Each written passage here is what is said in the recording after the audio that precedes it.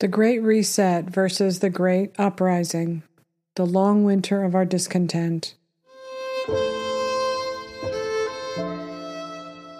Quote, I hold it that a little rebellion now and then is a good thing, and as necessary in the political world as storms in the physical. Unsuccessful rebellions indeed generally establish the encroachments on the rights of the people, which have produced them. An observation of this truth should render honest Republican governors so mild in their punishment of rebellions as not to discourage them too much. It is a medicine necessary for sound health of government. End quote, Thomas Jefferson. The Great Uprising. For podcast listeners, we're looking at a tweet from Vivek Ramaswamy that says, quote, This is how the Great Uprising defeats the Great Reset, not by force, but with knowledge. I grew up as a child of the 1970s where I watched the rise and fall of the counterculture protest movements that included everything from Kent State to Patty Hearst, the bombing of the Capitol, the Black Panthers, Gloria Steinem, and eventually the Manson murders would douse the flames and drive the silent majority far, far away from the left. I also remember Nixon's landslide win in 1972, and how hopeless that made everyone on the left feel, like all of it had been for nothing. I was just a kid going to the drive-in on the weekends and playing with my Barbies. What did I know? But I remember the hopelessness, the despair, the malaise. I remember it enough to think there wasn't any point to getting involved with politics or even voting at all. Now that Generation Z has become activated, I am left wondering if that is a good thing or a bad thing. They are aligned with the left, you see, and for them, protests are a way of life. Not just online mobs ruthlessly persecuting thought criminals, but on the streets too, making demands with no boundaries. They seem to have been raised that if they throw a fit, they can get what they want. That is the devil's bargain the Democrats made when they aligned with them in the summer of 2020. Political violence in the 1970s was largely to blame for Nixon's landslide win, a catastrophic liability that ensured there wouldn't be protests like that for decades. They scared the silent majority who opted for Nixon's law and order regime. Nixon's resignation gave the Democrats one last chance at the presidency, only to be crushed by Jimmy Carter's failure to thrive. It was so bad that Teddy Kennedy primaried him. Democrats wouldn't hold the presidency again until 1992. But by the year 2000, the pilot light of the protesters was lit again. The Bush v. Gore election woke up the left. There were long laments that they hadn't fought back hard enough and Gore surrendered too soon. Anger was festering and simmering that just 500 or so votes had decided the election, not to mention the Supreme Court's intervention. Something else was happening, though, that had an even bigger impact. The internet. Put enough people together and they will eventually form tribes and fight wars. This was true at the beginning with message boards, and only got worse as millions of people were connected on social media for the first time in human history. The internet would amplify simmering unrest not just here but globally over the next 20 years, intensifying like a gathering storm. The Battle of Seattle was among the first mobilizations, internationally coordinated mainly via the internet, with 400,000 people taking part online. What in today's political climate would be an unlikely alliance, the WTO conference united under a common cause a powerful coalition of labor unions, media activists, association of churches, students, NGOs, international farm and industrial workers, and anti-globalists. Fair trade, transparency, respecting democratic process, human rights, labor laws, and environmental protection were among the top demands of protesters. But they didn't just demand justice for themselves, they also demanded cancellation of debt and abolition of child labor in developing countries. Protesters came from all backgrounds: young, seniors, men and women of all colors, indigenous people, workers, journalists, and artists. The city of Seattle, the police, and the WTO itself were all surprised by the caliber of protests. They weren't expecting such a coordinated act of civil disobedience from ordinary folks about an issue so nuanced as free trade and the World Trade Organization itself. World Trade Organization was a newly formed continuation of the General Agreement on Tariffs and Trade that existed since 1947. Overseeing 145 countries, the WTO's main objectives were liberalization of international trade and to promote and manage globalization of national economies around the world. The organization gave voice to multinational corporations from developed countries that allowed them to push for rules that would let them expand freely into developing nations, exploiting the benefits of less. On the eve of the millennium, it was clear the sleeping giant was wide awake. The internet had dramatically changed the game in terms of civil unrest. By 2008, we were in a dark place as a country, with 2 wars in the Middle East and a financial meltdown that threatened to destroy massive banking institutions. If the government didn't step in, it was looking like another 1929. Obama was just about to win the election and was instrumental, along with George Bush, in bailing out the banks. The decision did 2 things. It fractured the left between populists and establishment liberals. One group lost all trust in the government, the other group was more loyal than ever. And it was defined by Neil Howe as the crisis that sparked the fourth turning. Losing faith in institutions is one of the hallmarks of the fourth turning. It's easy to look around now and see how many people distrust almost all major institutions of power. Looking back at the early days of civil unrest is quaint compared to what would happen a decade later. And now, we're at the end of our history block, right in the middle of our crisis. We're in the process of changing our world again. The authors of The Fourth Turning tell us that these crises are like forest fires. Unpleasant, but necessary. They clear the woods for new growth. As we work towards our next high, this crisis will tilt the playing field away from the old and towards the young, they tell us. But the people did rise up in ways they hadn't since the 1960s with Occupy Wall Street. The people versus the government. It was just a taste of what was to come. People were upset about the economy. People were upset about the foreclosure crisis. People were upset about the bailouts and about the fact that it looked like elected officials were working for big business rather than for the people who they're supposed to be working for. The economic, political, and social conditions continue to deteriorate. And there are people that need to be held accountable, and there are systems in place that are f***ing us up. But I think that the thing that joins people is understanding that this system is not working.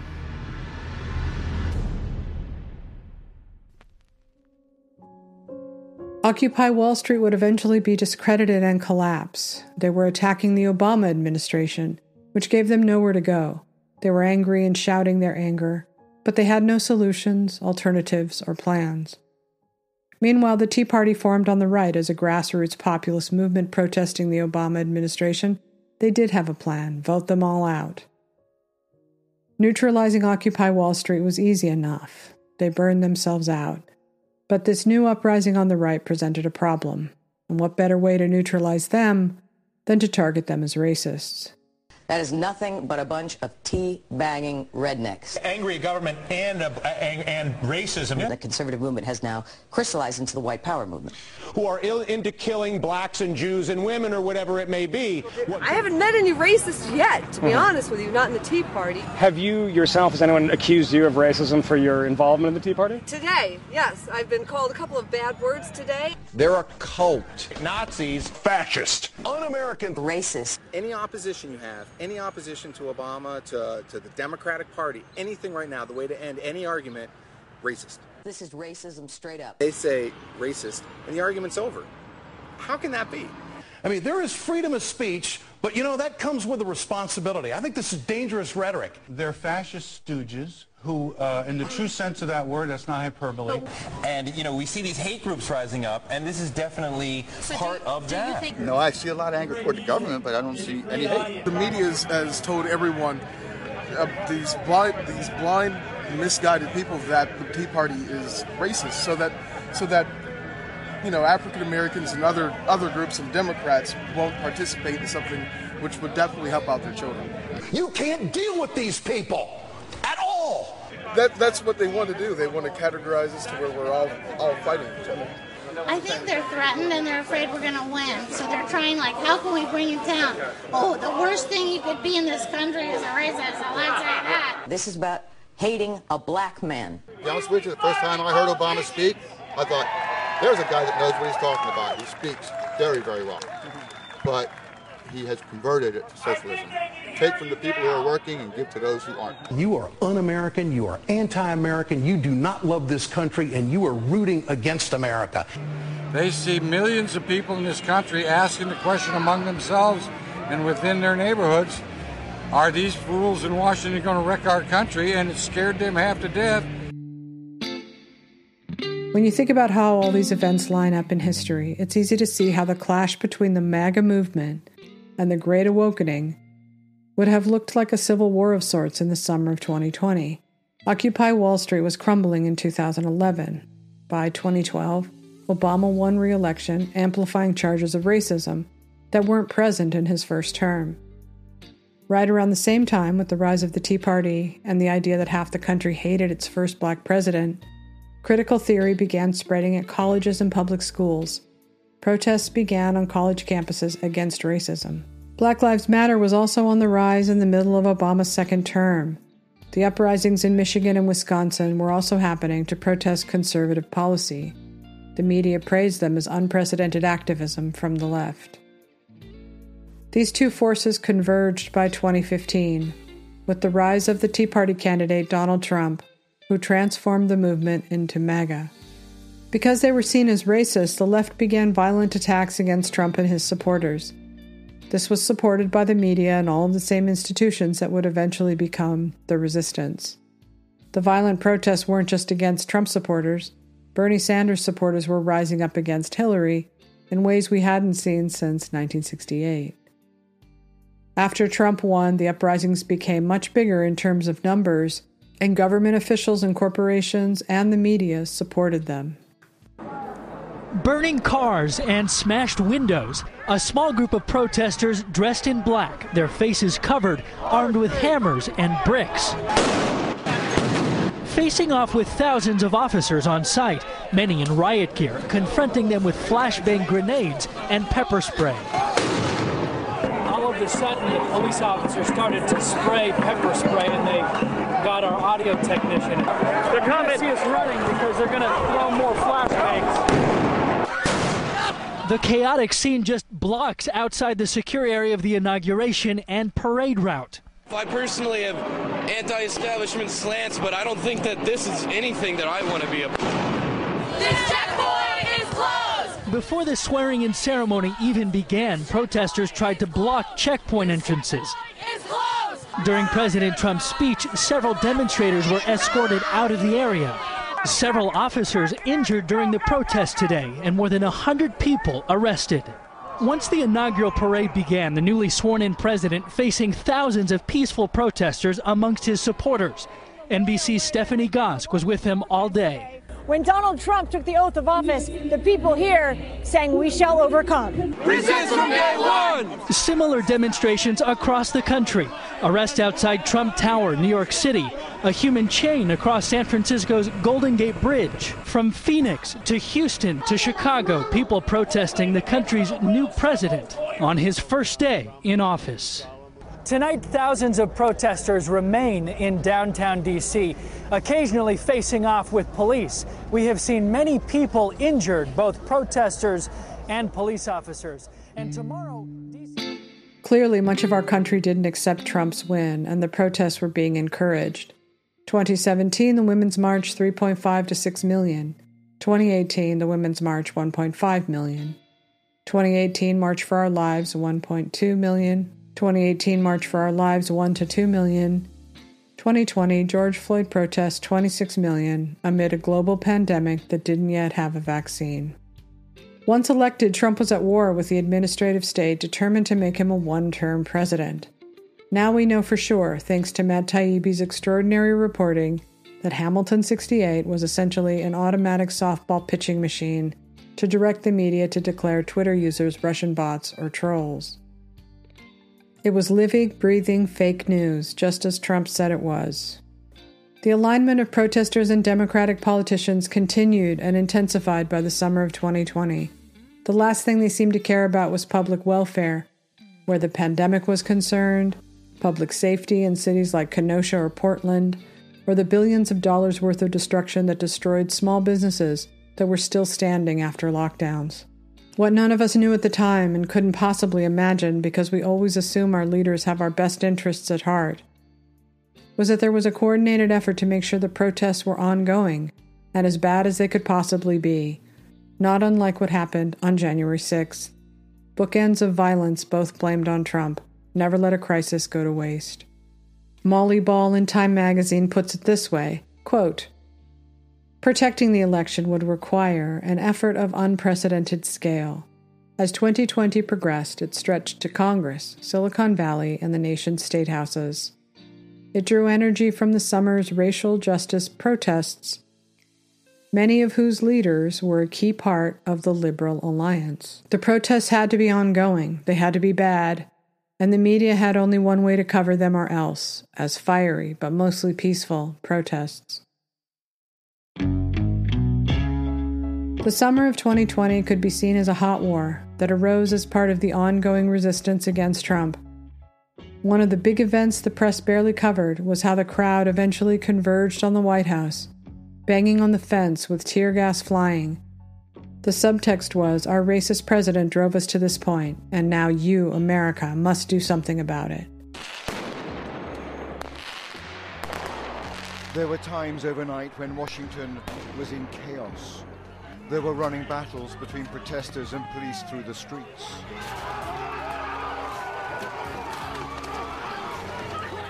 And coursing through the crowd was a seething anger that only built as the evening wore on. And this is just playing out just a few meters here from the White House. A row of police officers here trying to keep control. The White House and the president in lockdown. He is barricaded in that building while we've got protesters outside and a row of police officers trying to regain control of the nation's capital. There was vandalism and looting too by a tiny minority. I return to the summer of 2020 because it is still, along with COVID, one of the biggest stories still untold in the mainstream. If the media doesn't talk about it for much of this country, it just didn't happen. The problem is, people could see it with their own eyes, some in their own neighborhoods. Like this.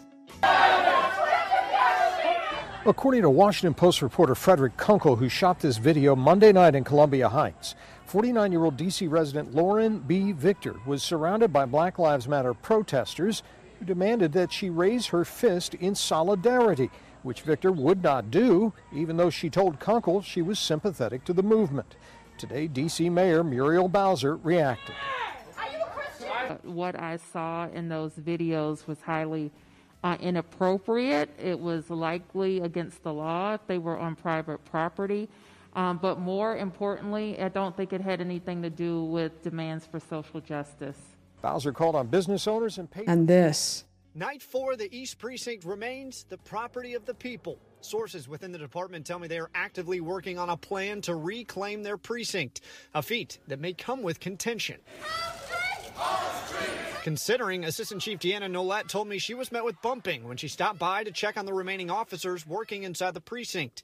Mayor Jenny Durkin said when and how to make their move will be critical, for they don't want a repeat of the violence we saw on Capitol Hill last week. We've talked about SPD moving in. They did the assessment today, and there's going to be an ongoing assessment about when it would be safe and appropriate for them to move in there, including response times and the like. We don't want to introduce... I'm sorry, sir. I'm very sorry about that, man. Armed with nothing but a fire extinguisher, 70-year-old Robert Cobb tried to defend his friend Sue's shop from a group of arsonists and looters Monday night. They just threw a bottle at this guy. The whole thing was caught on camera. We want to warn our viewers it's difficult to watch. Fresh from a double bypass surgery, Robert was standing guard until someone punched him so hard in the face that he collapsed to the sidewalk. I can't.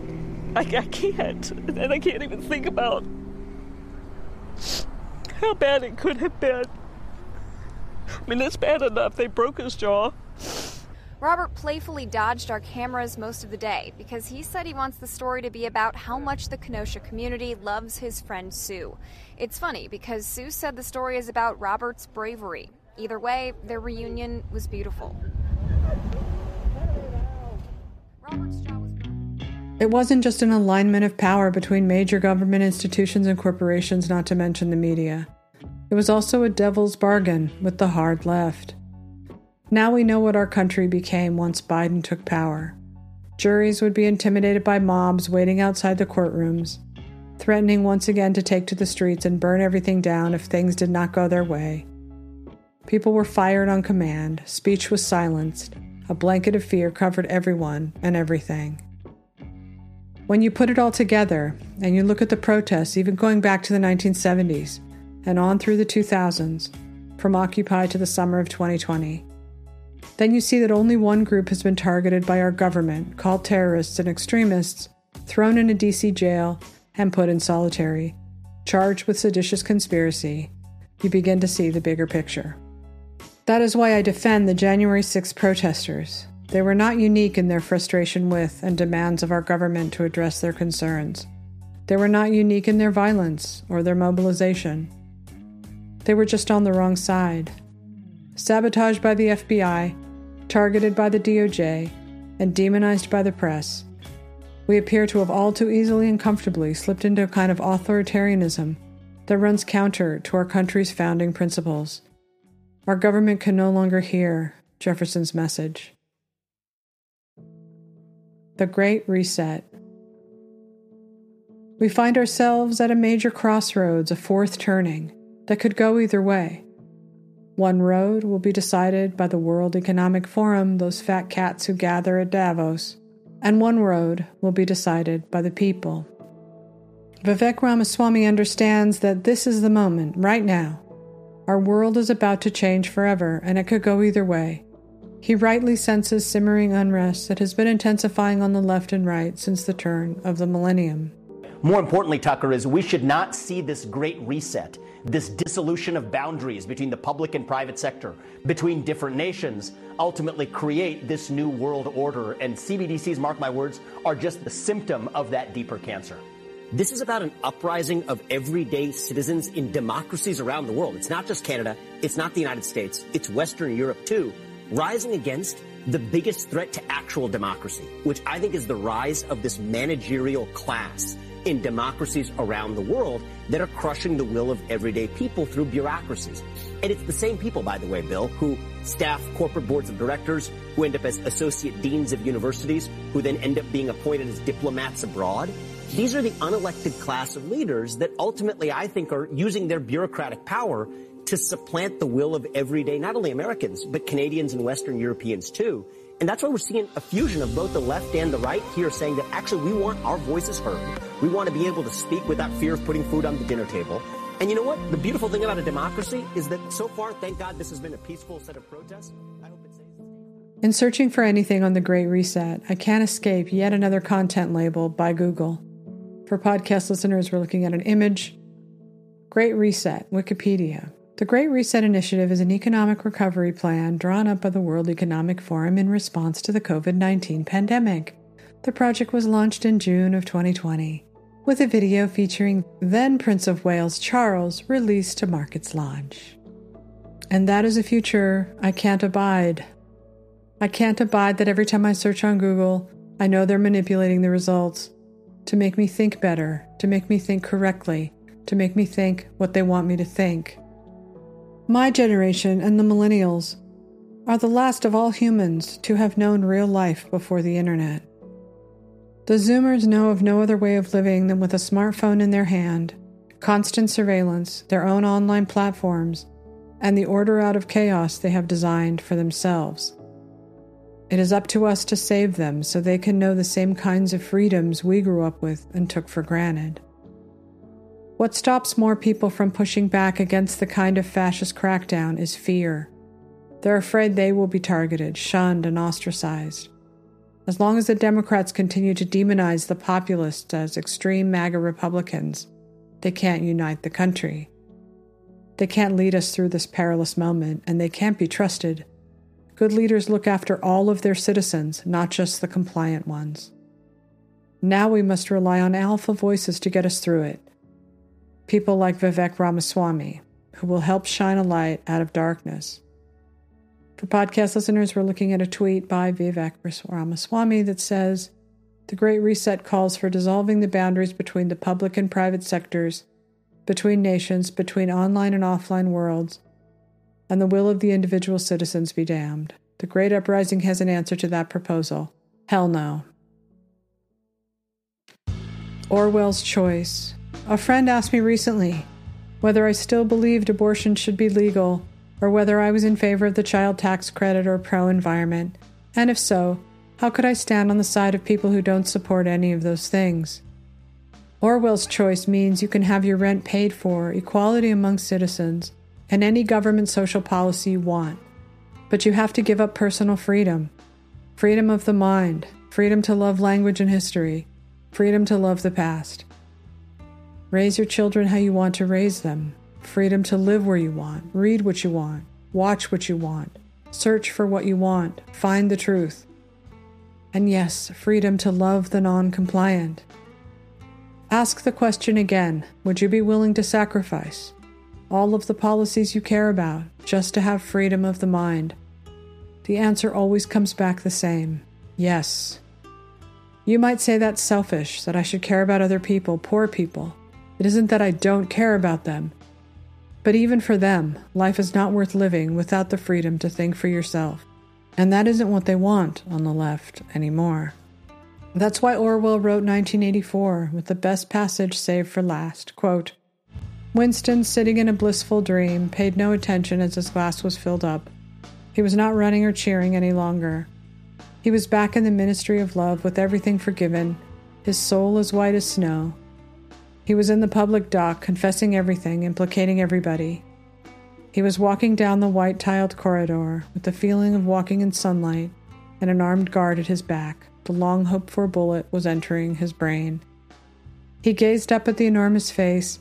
40 years it had taken him to learn what kind of smile was hidden beneath the dark mustache. Oh, cruel, needless misunderstanding. Oh, stubborn, self-willed exile from the loving breast. 2 gin-scented tears trickled down the sides of his nose. But it was all right. Everything was all right. The struggle was finished. He had won the victory over himself. He loved Big Brother." Winston could lose almost everything and still be okay. But losing freedom of the mind was akin to a bullet in the brain. The Great Reset by design must eliminate freedom of the mind. They can't afford any dissent. What do they plan to do with the millions who drift far from their grasp? Where will they put them? Where will they put us? America isn't perfect. It's a work in progress and still young. A brand new country founded on an optimistic dream. A government of the people, by the people, and for the people. Each of us has a right to life, liberty, and the pursuit of happiness. These rights, according to the Declaration of Independence, are unalienable, which means they can't be given and they can't be taken away. When the people of America rise up and demand to be heard, whether they come from cities or the middle of the country, our government best listen. Thanks for listening to my Substack, sashastone.substack.com. You can send me an email if you'd like, sashastone@gmail.com, all one name, Sasha Stone, SASHASTONE, @gmail.com. And remember, to thine own self be true. Thank you so much, Los Angeles.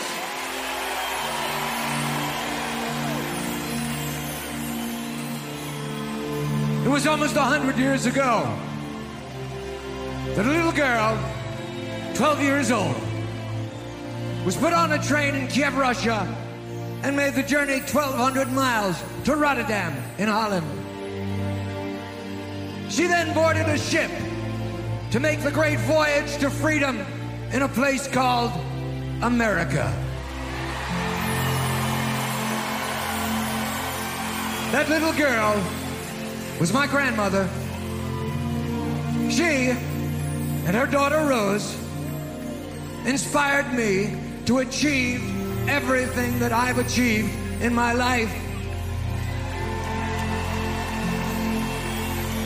Her courage will never be forgotten. It sings in every song I sing. This one is for her.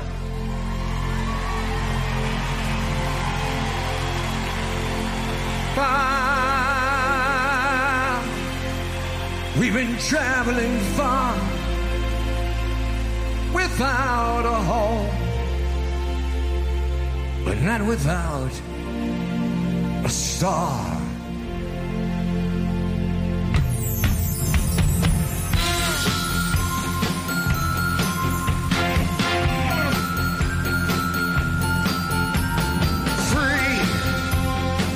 Only want to be free. We huddle close, hang on to that dream. On the boats and on the planes, they come into America, never looking back again. They come into America.